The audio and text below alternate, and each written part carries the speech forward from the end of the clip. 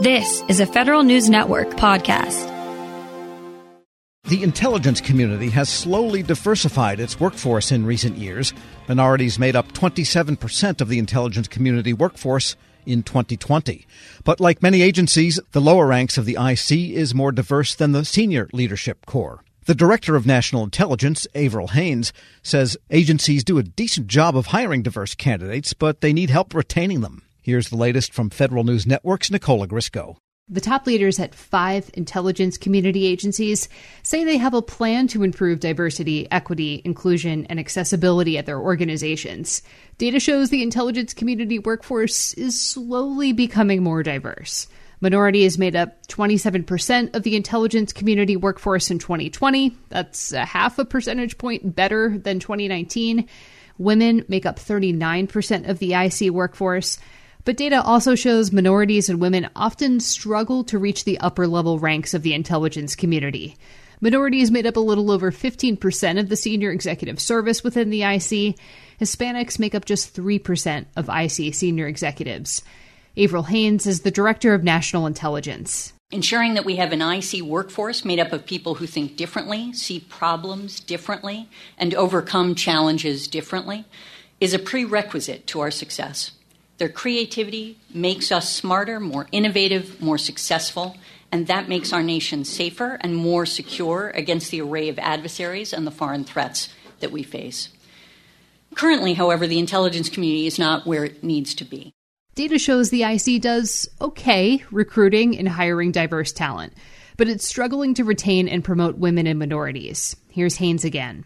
We found that the most common reason people leave the organization is a lack of promotion opportunities. Other causes of low retention include lack of fairness and equity in the workplace, insufficient mentoring and guidance, and a lack of identification with the greater organization.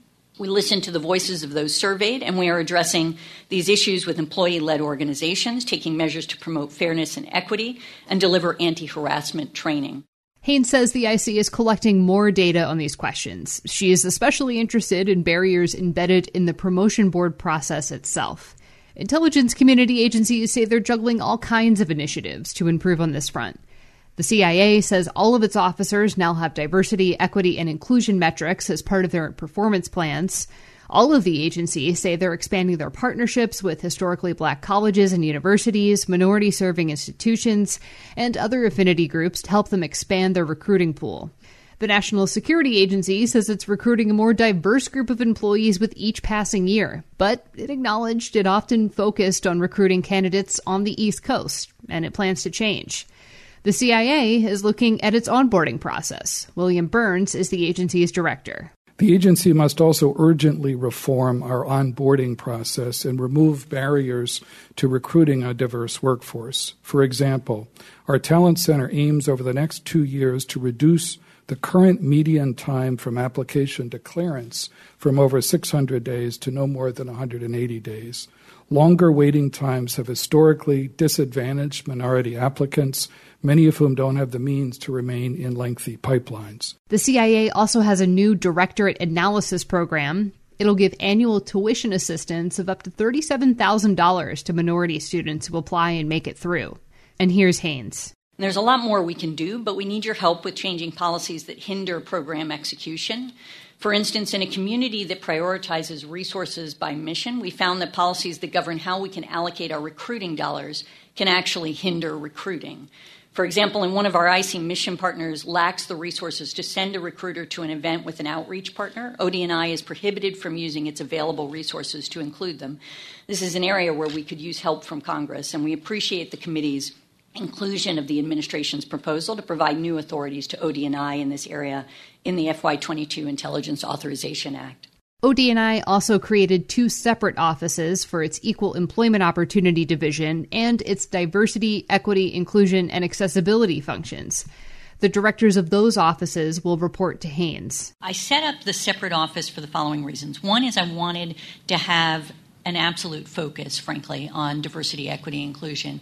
Somebody who is, 24/7, so to speak, focused on that issue. That's number one reason. Number two is that both the EEO, the Equal Employment Opportunity Office director and the person focused on diversity will report directly to me. So neither one of them are, in a sense, getting down further into the org chart. But both of them have to work through partnerships with different parts of the IC for different purposes. And I actually think it's critical for the person who's focused on diversity, equity, inclusion to really have an opportunity to develop those partnerships based on essentially the diversity, equity, inclusion issues. Also, an Equal Employment Opportunity Office is one that is intended to be, in a sense, a kind of an independent voice in the process. They're taking complaints from folks on compliance issues and so on. And I think that is really something that I want to preserve the independence surrounding. The IC is also creating an enterprise-wide chief accessibility officer for the entire intelligence community.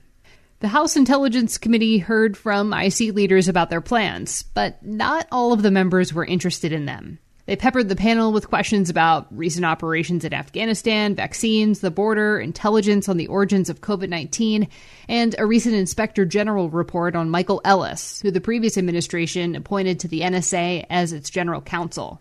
California Republican Devin Nunes is the committee's ranking member. I urge all the directors here today to stay out of politics and concentrate exclusively on deterring our enemies and winning wars. As we learned in Afghanistan, America is not unbeatable. We have real enemies, and they mean to do us harm. They have no interest in global warming or race, gender, intersectionality. They closely watch us every day to find weaknesses that would enable attacks on our citizens and our homeland.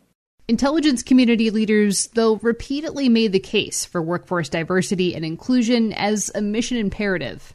Ronald Moultrie is the Undersecretary of Defense for Intelligence and Security. A diverse workforce provides us with an asymmetric advantage that other nations simply do not have. We must find the means to appeal to this population, hire them into our most challenging fields, and set conditions where they enthusiastically want to remain within our government. The data scientists, artificial intelligence and machine learning analysts, engineers, mathematicians, linguists, security professionals, and other specialists and support personnel that we hire must be creative, imaginative, and increasingly unconventional to our approach to major challenges. Hayes acknowledged the intelligence community hasn't always taken this view, and it's been flat out unwelcoming to some. We are also working to remove the structural and cultural barriers that the IC has built up over generations. This community for a long time was known as one that did not value DEIA. It was only a single generation ago that many of our IC agencies had an open, stated policy of not hiring anybody who was LGBTQ+, plus forcing many of our colleagues to hide who they were if they wanted to serve their country. We have corrected our outdated policies since then and made tremendous strides under both Republican and Democratic administrations. The policy that barred service from members of the LGBTQ+ community was abolished, glass ceilings were smashed, doors opened, and ladders climbed. And the fact that I'm here before you today is yet another example of the work all of you have done to promote diversity in the government. So our progress is real and encouraging, but our journey is far from over. Nicole Ogrysko, Federal News Network. Check out Nicole's story at federalnewsnetwork.com. Hello, and welcome to the Lessons in Leadership podcast. I am your host, Shane Canfield, CEO of WEPA. Today, I'm thrilled to be joined by Vice Admiral Cutler Dawson.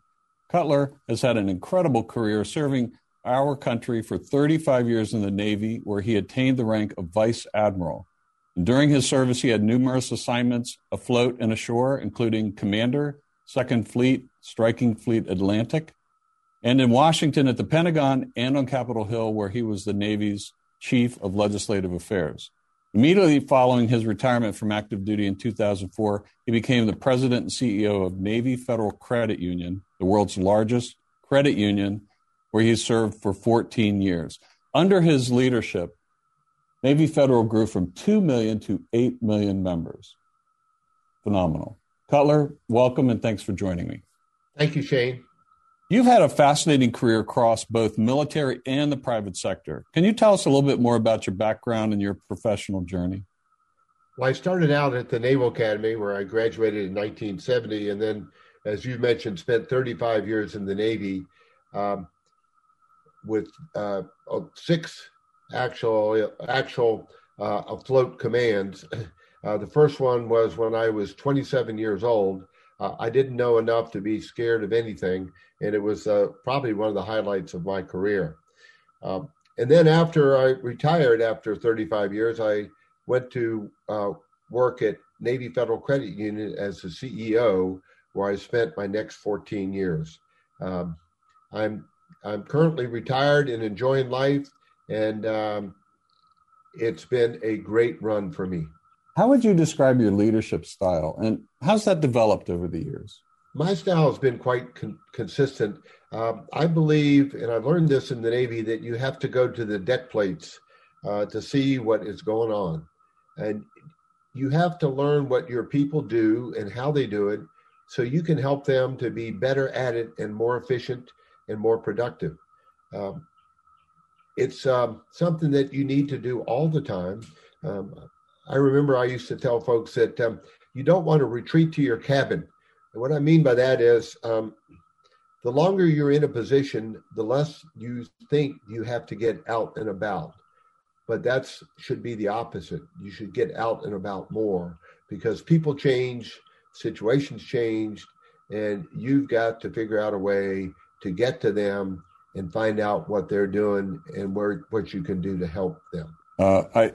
We'll talk a little bit more about your book, but I read it, From Sea to the C-Suite. Fantastic read. You talk about the deck plates in that as well. I would encourage everyone to get a copy of this and read some more detail about going to the deck plates. Cutler, who was the most impactful leader in your life, and what quality did you admire about them? I had numerous while I was in the Navy, but the quality that I enjoyed the most was the leaders that got to know me as an individual, and that they cared about me. And I could tell that they cared about me. And they were not only my leaders, but they were my mentors. And I remember one particular one, Bill Schiffer, when I had my first assignment at the Pentagon. I would go in to see him with my problem of the day. And I knew that he had numerous problems of his own, but he would stop and he would focus on me, and he would make me feel like I was the most important person in his world. And I tried to do that throughout my career. But really, it's about caring for your people. Cutler, in reading your book, there was a quote you used that you used to inspire those people that work for you. And it really got my attention. And it was, you are the captain of your own ship. I wonder if you can talk a little bit about what that means and how it was useful to you and the leaders you were developing. Absolutely. What I mean by captain of your own ship, when you are the captain of a ship, sometimes you're in the middle of the ocean and you don't have anybody to turn to make decisions. You don't have anybody to turn to ask, what should I do now? You have to be the captain of that ship. And I translated that into, let's say, Navy Federal's organization, where I would tell branch managers that I said, you are the captain of the ships of Navy Federal. You're the ones that are facing the members or customers, as others call them, every day. And you have to make decisions without a lot of guidance in some cases and without a lot of time. So be the captain of your own ship. Step up, make decisions, do what you think is right, and you never can go wrong. I think that is so important. And you have to give your people a little bit of latitude to take some risk as well, because there is risk for them in doing that and risk to your organization. That's right. And I mentioned that I took command of my first ship with 5 years in the Navy, and I was 27 years old. Well, my boss had 32 years in the Navy, and his guidance to me when I first met him was, Cutler, you do the right thing, and I'll back you up all the way. What a wonderful way to spend an assignment with backup and guidance like that. What great advice. It's clear leadership is a topic you're passionate about. You wrote the book we mentioned before, From Sea to C-Suite. Can you tell us a little bit about that project? Yes. When I was at Navy Federal, I would tell sea stories as parables to get my point across. And folks would tell me, Cutler, we like your stories. It gives us a picture of what you're trying to tell us. Now, what else are they going to say? They work for me, but I took it as a compliment, and it was. And my wife encouraged me to write a book, and I needed a co-author to help me. And I found a lady named Taylor Keelan who was the perfect co-author. She turned in my stories into wonderful chapters that I'm very proud of. Where can listeners find a copy? Well, you can get it on Amazon, and you can also get it on the Naval Institute website. And I might add that any proceeds from the book, Navy Federal uses to give to charity. Fantastic. Cutler, thank you very much. Really enjoyed your time and your lessons in leadership and sharing with us your life story. And I've learned a lot, both from talking to you today and reading your book. And thank you very much for your time. It's my pleasure. And I would like to add one thing, if I could, Shane. During my assignments in Washington, D.C., I gained the utmost respect for the civilians that work here every day. They're hardworking, they're dedicated, and they have my eternal gratitude. I got to come and go from the Pentagon. They stayed every day and worked in Washington when I got to go out and enjoy being at sea. Perfect. Thank you. Yeah, WEPA serves civilian federal employees, but your comment is well taken because the interaction between the two is continuous, it's nonstop, and it's critical. So the career civil servants, as well as career military, our country would not be where it is today without them. I totally agree. And I can tell you from the U.S. Navy standpoint, we couldn't operate like we do without them being the backbone of what we do. Thank you very much for your time today, Cutler. And to everyone listening to Lessons in Leadership podcast, we'll see you next time. This episode is brought to you by Zelle. Whenever you're sending money through an app or online, it's important to do it safely. Here are a few helpful tips. First, always make sure you know and trust the person you are sending money to. Second, confirm you have entered their contact details correctly. And finally, if you don't trust the person or your recipient is rushing you to send money right away, think twice before sending money through an app or online.